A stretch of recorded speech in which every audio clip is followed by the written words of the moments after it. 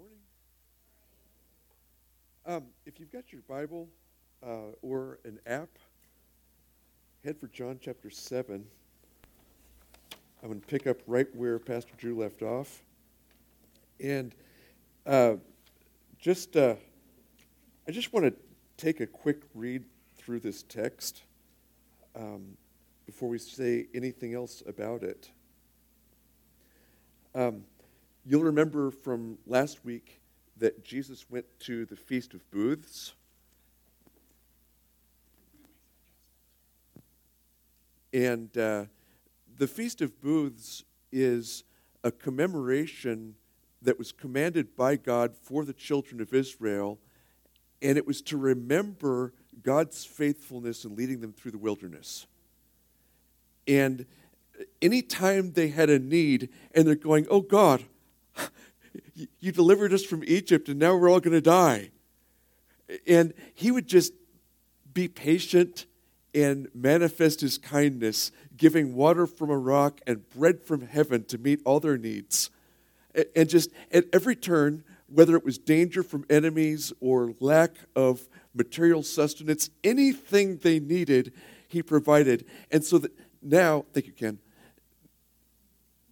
as they're established in their own land, they're supposed to be remembering who God is based on who he has been.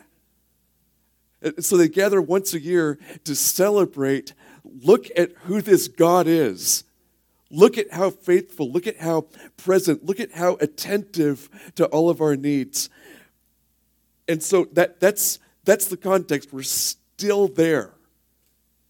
When we get down to verse 25, it says, "Some of the people of Jerusalem therefore said, 'Is not this the man whom they seek to kill? And here he is, speaking openly, and they say nothing to him. Can it be that the authorities really know that this is the Christ?'" I love this. "But we know where this man comes from, and when the Christ appears, no one will know where he comes from." So Jesus proclaimed as he taught in the temple, "You know me, and you know where I come from, but I have not come of my own accord. He who sent me is true, and him you do not know. I know him, for I come from him, and he sent me." So they were seeking to arrest him, but no one laid a hand on him because his hour had not yet come. Yet many of the people believed in him. They said, "When the Christ appears, will he do more signs than this man has done?" The Pharisees heard the crowd muttering these things about him, and the chief priests and Pharisees sent officers to arrest him. Jesus then said, "I will be with you a little longer, and then I am going to him who sent me. You will seek me, and you will not find me. Where I am, you cannot come." The Jews said to one another, "Where does this man intend to go that we will not find him? Does he intend to go to the dispersion among the Greeks and teach the Greeks? What does he mean by saying, 'You will seek me and you will not find me, and where I am you cannot come'?" On the last day of the feast, the great day, Jesus stood up and cried out, "If anyone thirsts, let him come to me and drink. Whoever believes in me, as the scripture has said, out of his heart will flow rivers of living water." Now this he said about the Spirit, whom those who believed in him were to receive. For as yet the Spirit had not been given, because Jesus was not yet glorified. When they heard these words, some of the people said, "This really is the prophet." Others said, "This is the Christ." But some said, "Is the Christ to come from Galilee? Has not the scripture said that the Christ comes from the offspring of David and comes from Bethlehem, the village where David was?" So there was a division among the people over him. Some of them wanted to arrest him, but no one laid hands on him. The officers then came to the chief priests and Pharisees, who said to them, "Why did you not bring him?" The officers answered, "No one ever spoke like this man." The Pharisees answered them, "Have you also been deceived?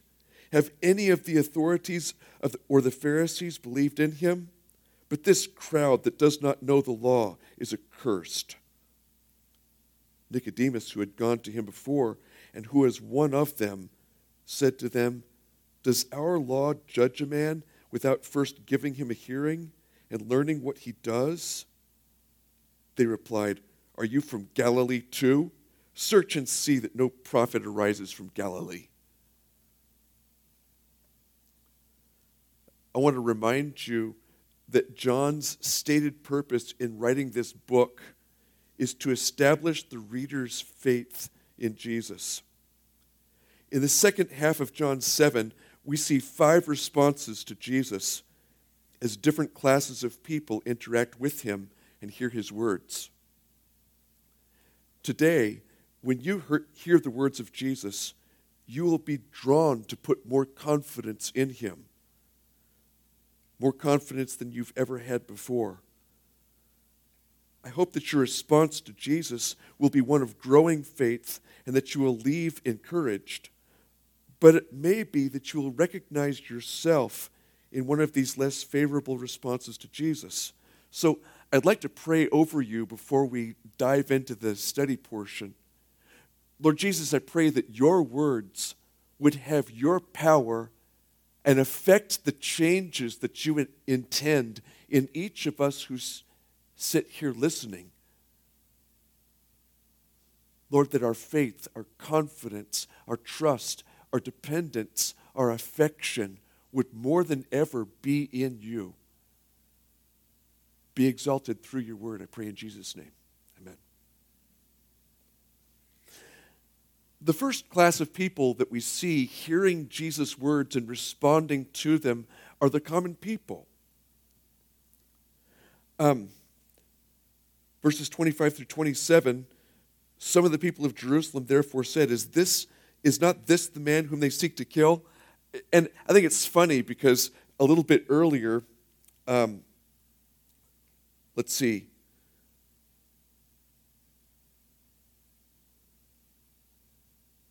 Yeah, verse 19. Jesus asks, "Why do you seek to kill me?" And the crowd answered, "You have a demon. Who's trying to kill you?" So they're kind of contradicting him and saying, "No, nobody's trying to kill you. You're paranoid." And now, "Oh yeah, isn't this the guy they're trying to kill?" Short memory.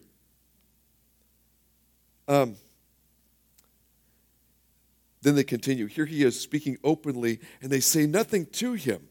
Can it be that the authorities really know that this is the Christ? Pause. When you hear this word Christ, I hope to build into you this association. Remember Isaiah 61. We've been over this several times, right? How many have it memorized? Kind of, sort of? I want to take you there just for a minute. I want to remind you of what the people should have been expecting, because Christ means anointed one, right? Listen to this. Isaiah 61:1, "The Spirit of the Lord God is upon me, because the Lord has anointed me to bring good news to the poor. He has sent me to bind up the brokenhearted, to proclaim liberty to the captives, and the opening of the prison to those who are bound, to proclaim the year of the Lord's favor and the day of the vengeance of our God, to comfort all who mourn, to grant those who mourn in Zion, to give them a beautiful headdress instead of ashes, the oil of gladness instead of mourning, the garment of praise instead of a faint spirit, that they may be called oaks of righteousness, the planting of the Lord, that he may be glorified." What an expectation. What a personage to wait for. And they were waiting. And if that's what you expected, you should have recognized it looking at Jesus. You should have recognized this anointing on him because he absolutely carried it. And by the way, he read this very passage in the synagogue and said, today in your hearing, these words are fulfilled.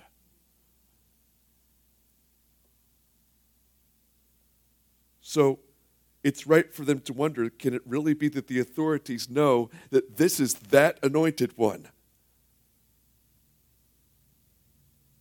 But then they start asking questions. Is it okay to ask questions? Depends. It depends on where the questions lead you. If your questions lead you to put your allegiance, your confidence, your faith in Jesus, then it's a good question. And if your questions keep you from coming from him, that's a bad question. So, verse 27, but we know where this man comes from, and when the Christ appears, no one will know where he comes from. Where did they get that idea from? I'll tell you, I don't know. I looked this week for any scripture that would give this indication that it's a mystery where Christ comes from, and I came up dry. I couldn't find anything that says that.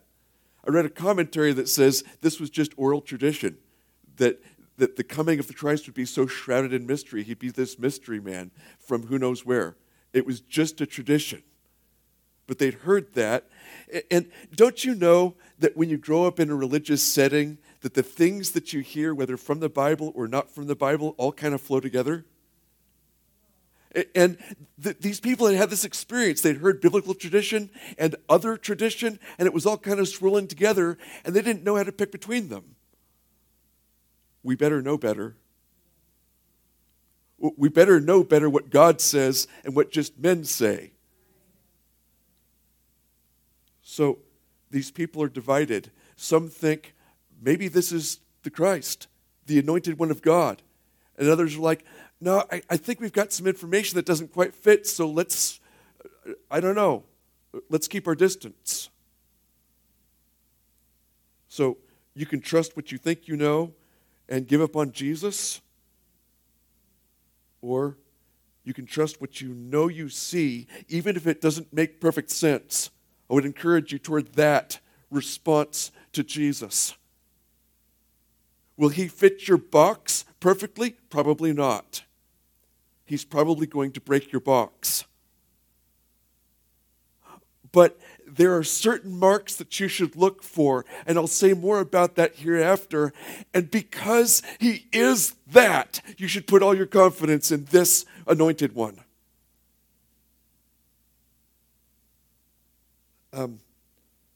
Verse 31. Many of the people believed in him. What he said and what he did is enough. And many of the people came to that conclusion. It's enough. This is the one we're looking for. They said, when the Christ appears, will he do more signs than this man has done? He did enough. Verse 41. Others said, this is the Christ. But some said, is the Christ to come from Galilee? You know, I have friends and family members who look at Jesus and they're like, yeah, I mean, he did die on the cross and he was a really good man and a good teacher and a prophet, but there's all these prophecies that, like Isaiah 9, where it says, of his kingdom and of the increase of peace, there will be no end. And look at the world. That is not happening. Failing to recognize that there's a first coming of Christ and a second coming of Christ, when the rest of the prophecies that have not yet been fulfilled will indeed be fulfilled. So what's happening with questioning and failing to come to Jesus in Jesus' generation is still happening today. Don't let it happen to you.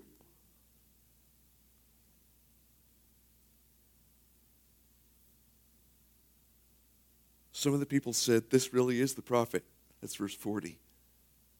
Do you believe? Is this the one who speaks for God and is anointed by God? Don't let anything keep you from faith in Jesus. Now let's talk about the Pharisees. We talked about the crowd. They had a divided response. Some believed, and some took a line of questioning that kept them from faith. The Pharisees give at least an attempted picture of solidarity. We are all one way. We all say to you, if you knew the Bible, you wouldn't trust Jesus. Ow. That's hard. But don't you know this morning that just knowing the Bible won't necessarily put you in relationship with Christ in a manner that saves you? I was talking yesterday about a Greek scholar who I'm aware of. He was roommates with a friend of mine at Wheaton College, and now he's got a big name, been on talk shows and all that, because he's so in touch with textual criticism, all the problems in the biblical texts. He's lost his faith. Doesn't even call himself a Christian anymore, and he could quote Scripture better than any of us here. Just knowing the Bible won't save you. You have to respond to who Jesus revealed himself to be with faith. That's what saves you. So here's Pharisees. You talk about people that know the Bible. These guys know the Bible. Verse 30. They were seeking to arrest him. There's kind of this theme. That word seeking is repeated over and over and over again in John chapter 7. Are you seeking Jesus this morning? For what? Are you seeking to honor him? Are you seeking to see him as he truly is? Or are you seeking to stop him or kill him or arrest him? There are multiple possible responses to seeing Jesus, and these people who were in charge, who were Bible experts, had whatever the opposite response of faith is.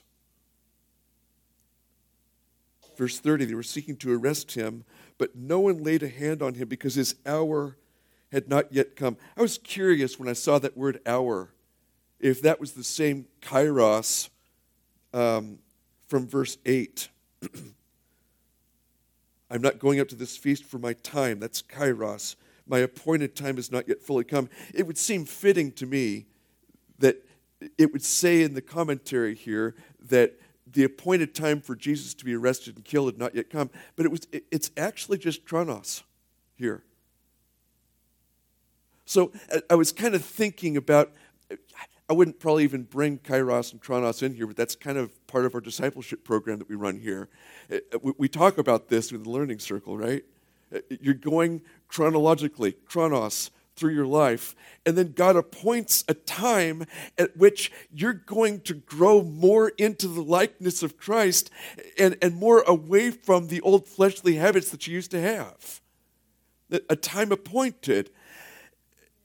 So I was thinking about that and thinking that would have been a perfect time to write kairos, and he didn't. He wrote chronos. So is God in charge of all the kairos moments in our lives, the times when he interrupts our schedule in order to make us more like Jesus? Absolutely, he's in charge. And he's also in charge of the chronology. He's also in charge of the moments that we think nothing of, that lead us from one place to the places that we count noteworthy, the appointed moments to become more like Jesus. He's in charge of all of it. Verse 32. The Pharisees heard the crowd muttering these things. Maybe he's the Christ, but we have questions. Muttering these things about him, and the chief priests and the Pharisees sent officers to arrest him. And then verses 35 and 36, the Jews said to one another. Now, pause. When it says Jews, who are we talking about here? Because pretty much everyone that you see in the Gospel of John is Jewish. And there's been a lot of anti-Semitism based on misunderstanding here. Oh yeah, the Jews are the bad guys. They're the ones that crucified Christ. They were saying this in Nazi Germany in World War II, right? When it says Jews, John himself is a Jew, the guy writing the book. He doesn't mean Jews in general, like Jews are bad guys. That's not what's being communicated here. Jews is shorthand for the rulers of the Jews. That's really who he's talking about, because the whole crowd, they're Jews too. Different category of people. The Jews, meaning the rulers of the Jews, said to one another, "Where does this man intend to go that we will not find him? Does he intend to go to the dispersion among the Greeks to teach the Greeks?" Why would that keep the Jewish leadership from finding Jesus? Because they were bigots. No, going among the Greeks, that would be defiling. Ew. Those are like people that offer pigs and worship to their idols. We would be ceremonially unclean if we went there. So if he went there, we certainly wouldn't. Is that what he means? Not what he means at all. What does he mean by saying, "You will seek me and not find me, and where I am, you cannot come"? I would submit to you that where Jesus is at that present time is in fellowship with God, the Father.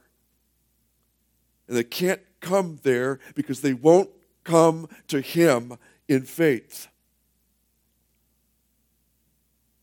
So they misunderstand. Verse 47. The Pharisees answered the officers who'd been sent to arrest Jesus, "Have you also been deceived?" So part of this whole picture is pouring derision on those who are drawn to Jesus. Does that happen? Yeah, the public image of Christianity is we're a frail, failing movement. And at the best, we're deceived. And at the worst, we're dangerous.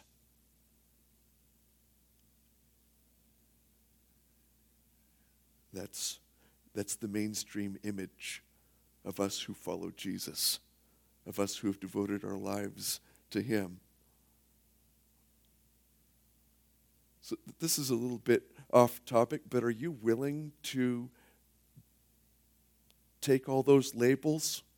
Are you willing to have abuse heaped on you because you're associated with him? You have to have an answer to that question, because it's not going to get easier in your lifetime. It's not going to get easier this side of heaven. But let me tell you this, it's an honor to be associated with Jesus. And it's an honor to suffer dishonor for the sake of his name. So I just want you to settle your mind right now. This is going to happen. And just decide right now, I'm willing to receive that honor if I can be associated with Jesus. Verse 48, have any of the authorities or the Pharisees believed in him? Now, we learn a little bit further down that Nicodemus is a Pharisee. And he's chosen. He's chosen within himself, this is the Christ, and I've put my faith in him. And he takes some heat for it, doesn't he? But they like to present a unified front. Oh yeah, none of the scientists believe in this Jesus. Nobody with any analytical thought process has put their faith in this fool. You'll get that. from the world. Is it the case? Or is it just a front? It's just a front.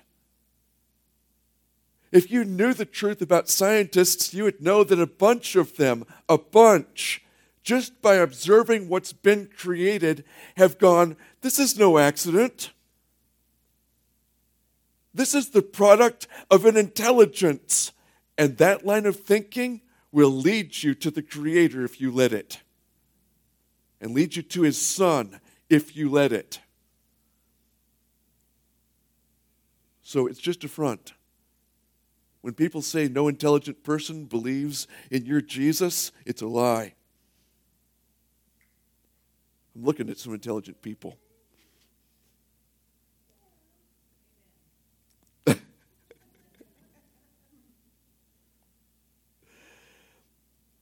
Verse 49, but this crowd that does not know the law is accursed.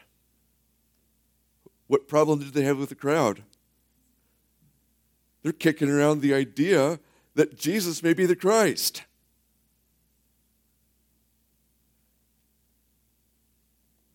If you guys just knew your Bibles better. Do you remember what Jesus said back in chapter 5? You search the Scriptures because in them you think that you have eternal life, and these are they that testify of me. So, you can throw that right back at the Pharisees. If you only knew your Bibles better, and Jesus talked to them that way, they try to trip him up with this hypothetical scenario where a woman is married to 7 men and they all die, so whose wife will she be in the resurrection? And Jesus said, if you knew the Scriptures and the power of God,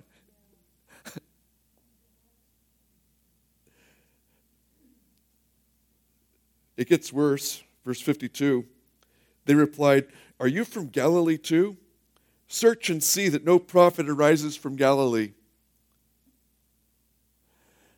Some of the commentators that I read identify 6 or 7 of the prophets who were from Galilee. I know for sure that Jonah, remember a couple of weeks ago when Pastor Drew preached on Jonah? Jonah was from Galilee. Absolutely no question about it. No matter where you draw the boundary lines, he was from Galilee.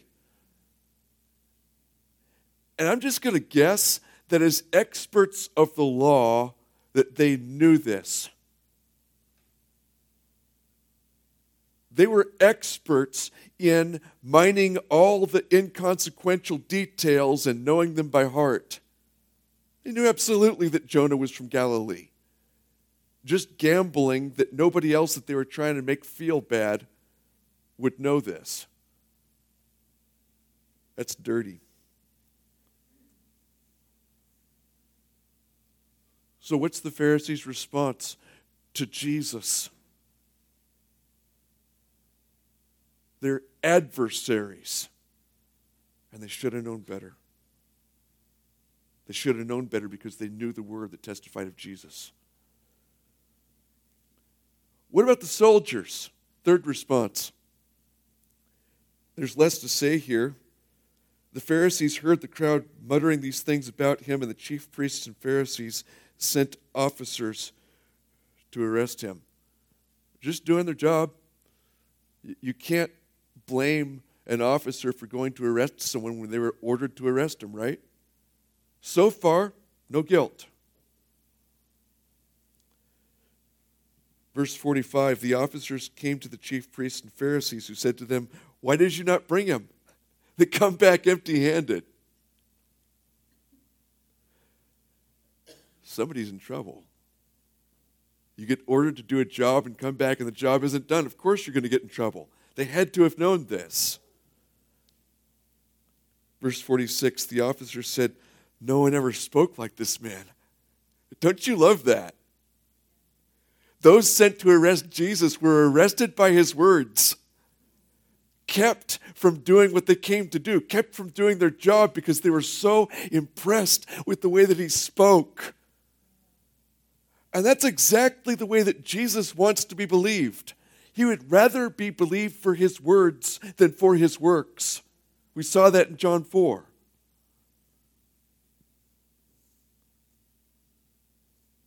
Nicodemus, a Pharisee, verse 50. Nicodemus, who had gone to him before, that's chapter 3, right?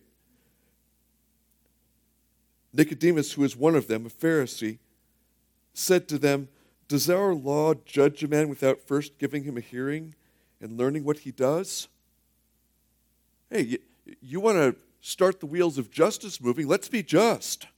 That's fair, right? I wonder if Nicodemus thought, if my fellow Pharisees could hear this man, if they could just hear his words, maybe faith would spring up in them.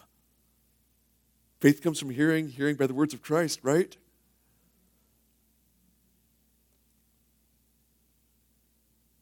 So, Nicodemus is a Pharisee. So much for solidarity. They're not all together in deciding that Jesus is a fake. He seeks for the antagonists to reconsider. You know, this could be you with your coworkers. You are one of a group of people who don't all believe in Jesus. Me too. Even if it's just your family, you are part of a group of people who don't all believe in Jesus. And you have the opportunity, as one sent by Jesus, to try to change their minds and get them to listen to him. You know, there's mockery on this road. It's not all nice because you're following Jesus, who spoke the truth at all times and was killed for it.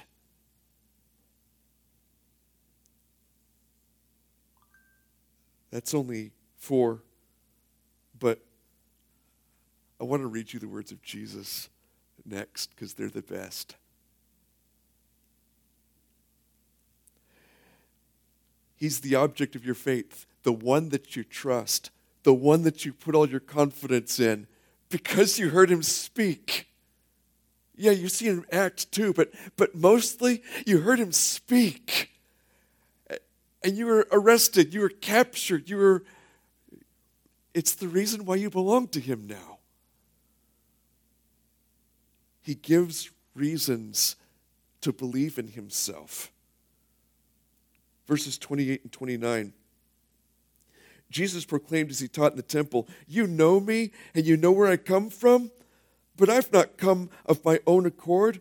He who sent me is true, and him you do not know. I know him, for I come from him, and he sent me." So, here's a couple of reasons to believe in Jesus. He knows God, and God sent him. Verse 33, Jesus said, "I will be with you a little longer, and then I'm going to him who sent me. You will seek me, and you will not find me. Where I am, you cannot come." Here's another reason to believe in Jesus. He's going back to God, and guess what? Now he has. He has gone back to God. You know what he's doing there? Praying for you. Praying for me. I need that.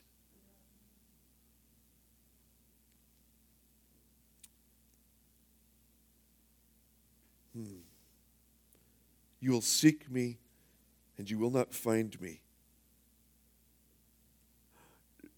Didn't he say just a little bit before, ask, and you will receive, seek, and you will find, knock, and the door will be opened unto you. For I say to you that everyone who asks receives.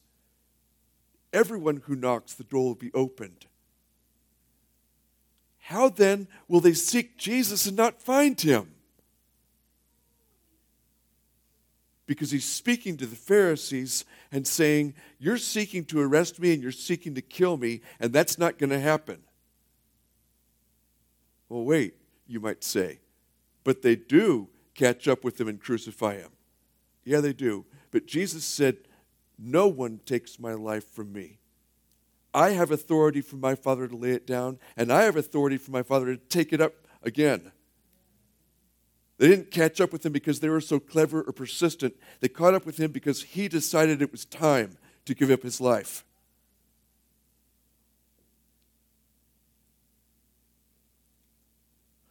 Now, this is my favorite part.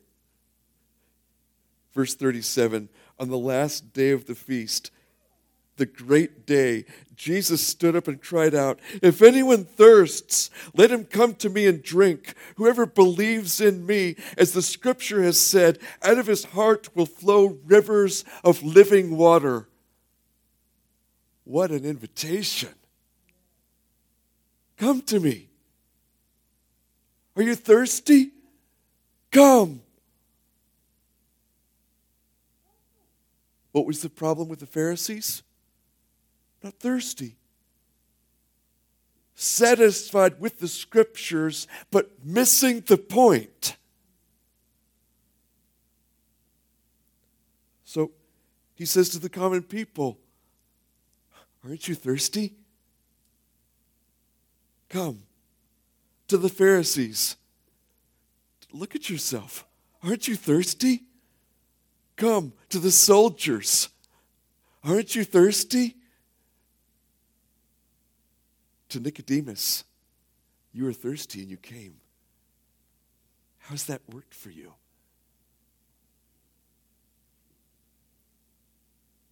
I want to remind you again of the woman at the well from John 4. Because Jesus' whole interaction with her revolved around this idea of thirst.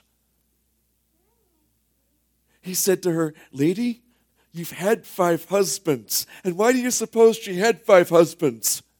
Because she was thirsty. If you knew who it was who asks you for a drink, you would have asked him, and he would have given you living water." It's the same invitation again, but not just to one, to a crowd. Aren't you thirsty? All the other things that you pursued that you thought would satisfy, and you come up dry. Wouldn't you like to be satisfied? Come to me. Come to me, Jesus says, and I'll fill you up.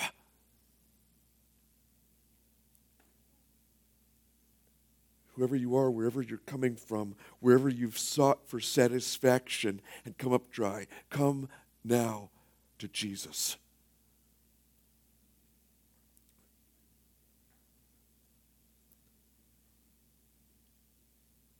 Out of his heart will flow rivers of living water. You could be satisfied, and you could be a satisfier of the thirst of other people, because that's how a river is. It's uncontainable. If you were thirsty and there was a river flowing out from you, you wouldn't be thirsty anymore. And probably the people all around you would also be satisfied and no longer thirsty. It's a good vision, isn't it?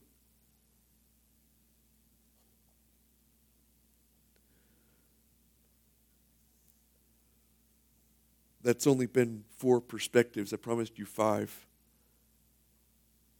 But I didn't think that I could do the 5th one without zeroing in on Jesus. The 5th perspective is one who has drunk of the living water that came from within him, one who devoted his life to satisfying the thirst of others. John, the writer. It's kind of an outside perspective because he's writing long after the events that he's recording. Verse 39, this is John's commentary.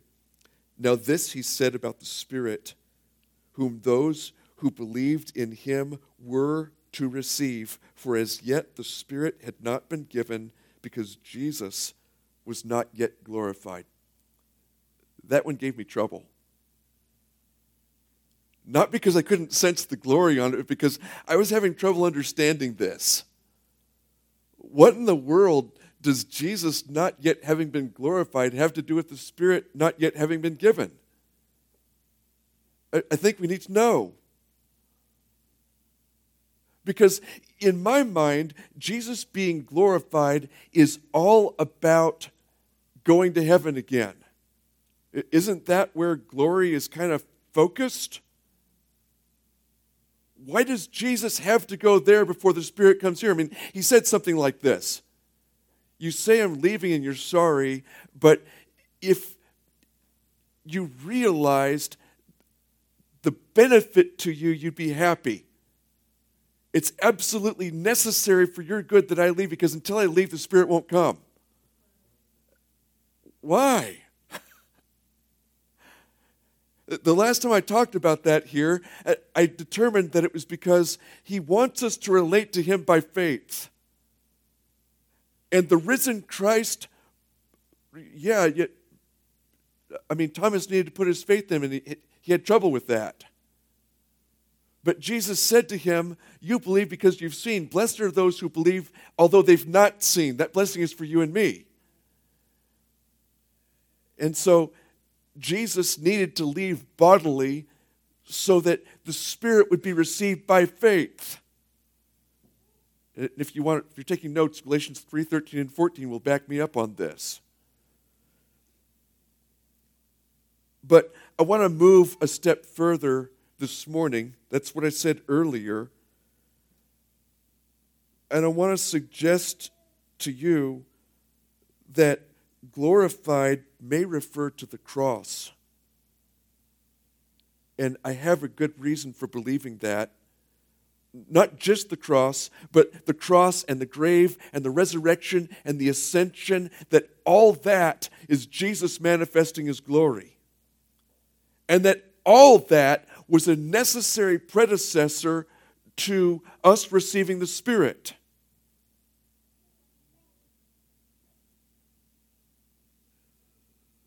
So here's the idea. The Holy Spirit doesn't just rest on you, he takes up residence in you. And that's part of the goodness of this good message. It is that Jesus himself, by the Spirit, should inhabit you.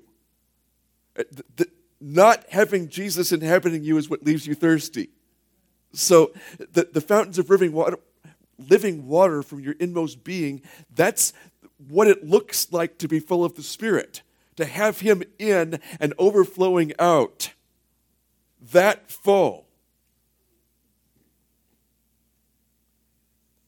So how in the world would you get ready to be filled with the Holy Spirit? And I would say to you this morning that you must be cleansed before you can be filled. Jesus had to go to the cross and bear our sins in order for us to be cleansed. And so the whole gospel message of Jesus bearing our penalty on the cross and taking our sins to the grave and rising again because death couldn't hold him because he himself was sinless, and then ascending to the Father, that whole thing is Jesus being glorified. And it had to happen before the Spirit was given. Because if all Jesus does is bears our sins to the grave and he's not raised again, we're tempted to think, just like the disciples thought before the resurrection, he was just a really, really, really good man. And we're so broken that he died. Period. That's all you've got without the resurrection. With the resurrection, this truly was the Son of God.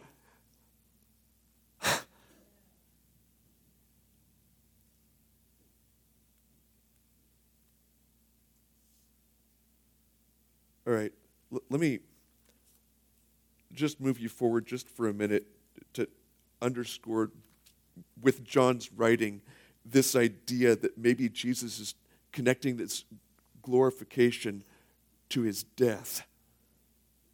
John 12, verse 16, his disciples did not understand these things at first, but when Jesus was glorified, then they remembered that these things had been written about him and had been done to him.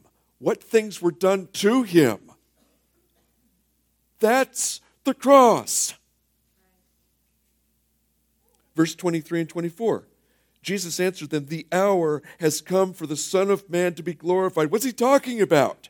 He's facing the cross.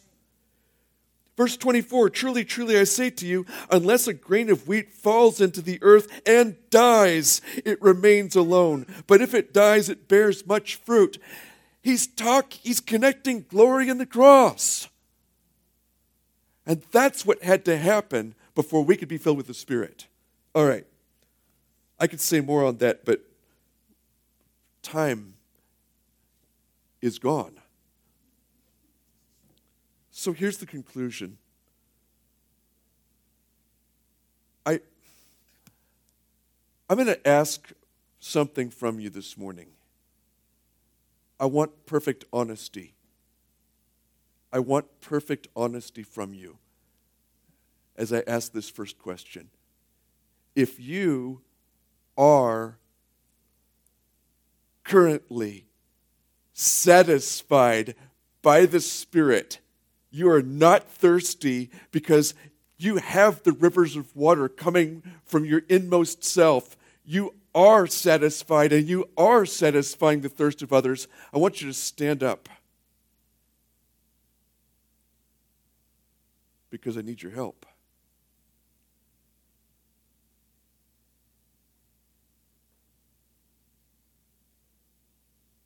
All right. I'd hoped for more, but that's okay.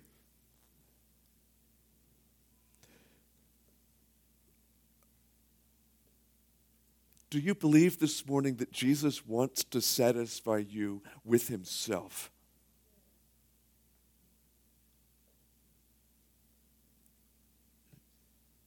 Maybe you're just a regular person with questions, but faith is stirring in you. If you're thirsty this morning, Jesus invites you to come and drink. Come and be satisfied by a river, more than what you need. Maybe you're something of a Bible expert, but your heart has grown hard. If you're thirsty this morning, Jesus invites you to come and be satisfied by him. Jesus has been glorified. He went to the cross. He went to the grave. He went to heaven. He gave himself up to be nailed to a cross, bearing our sin and shame. This cleansing makes you eligible to be filled by the Spirit. Filled and satisfied. Satisfied and satisfying the thirst of others. Robert, can you play something? I should have asked earlier, but I got caught up.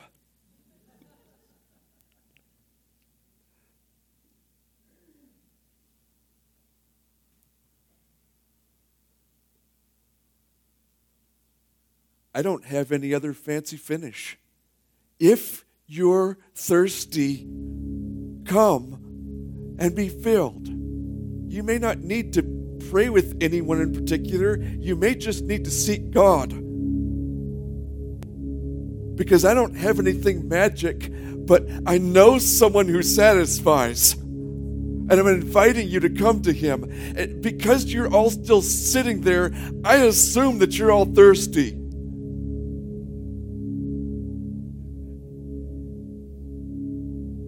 And so I invite you to lay aside your pride and come to him who satisfies.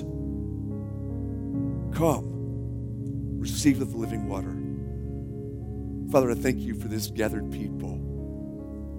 I thank you for your good word. And I pray that you would pour out on them, in them, through them, this river of water, living water that you promised. Jesus, I thank you for the glory of your cross.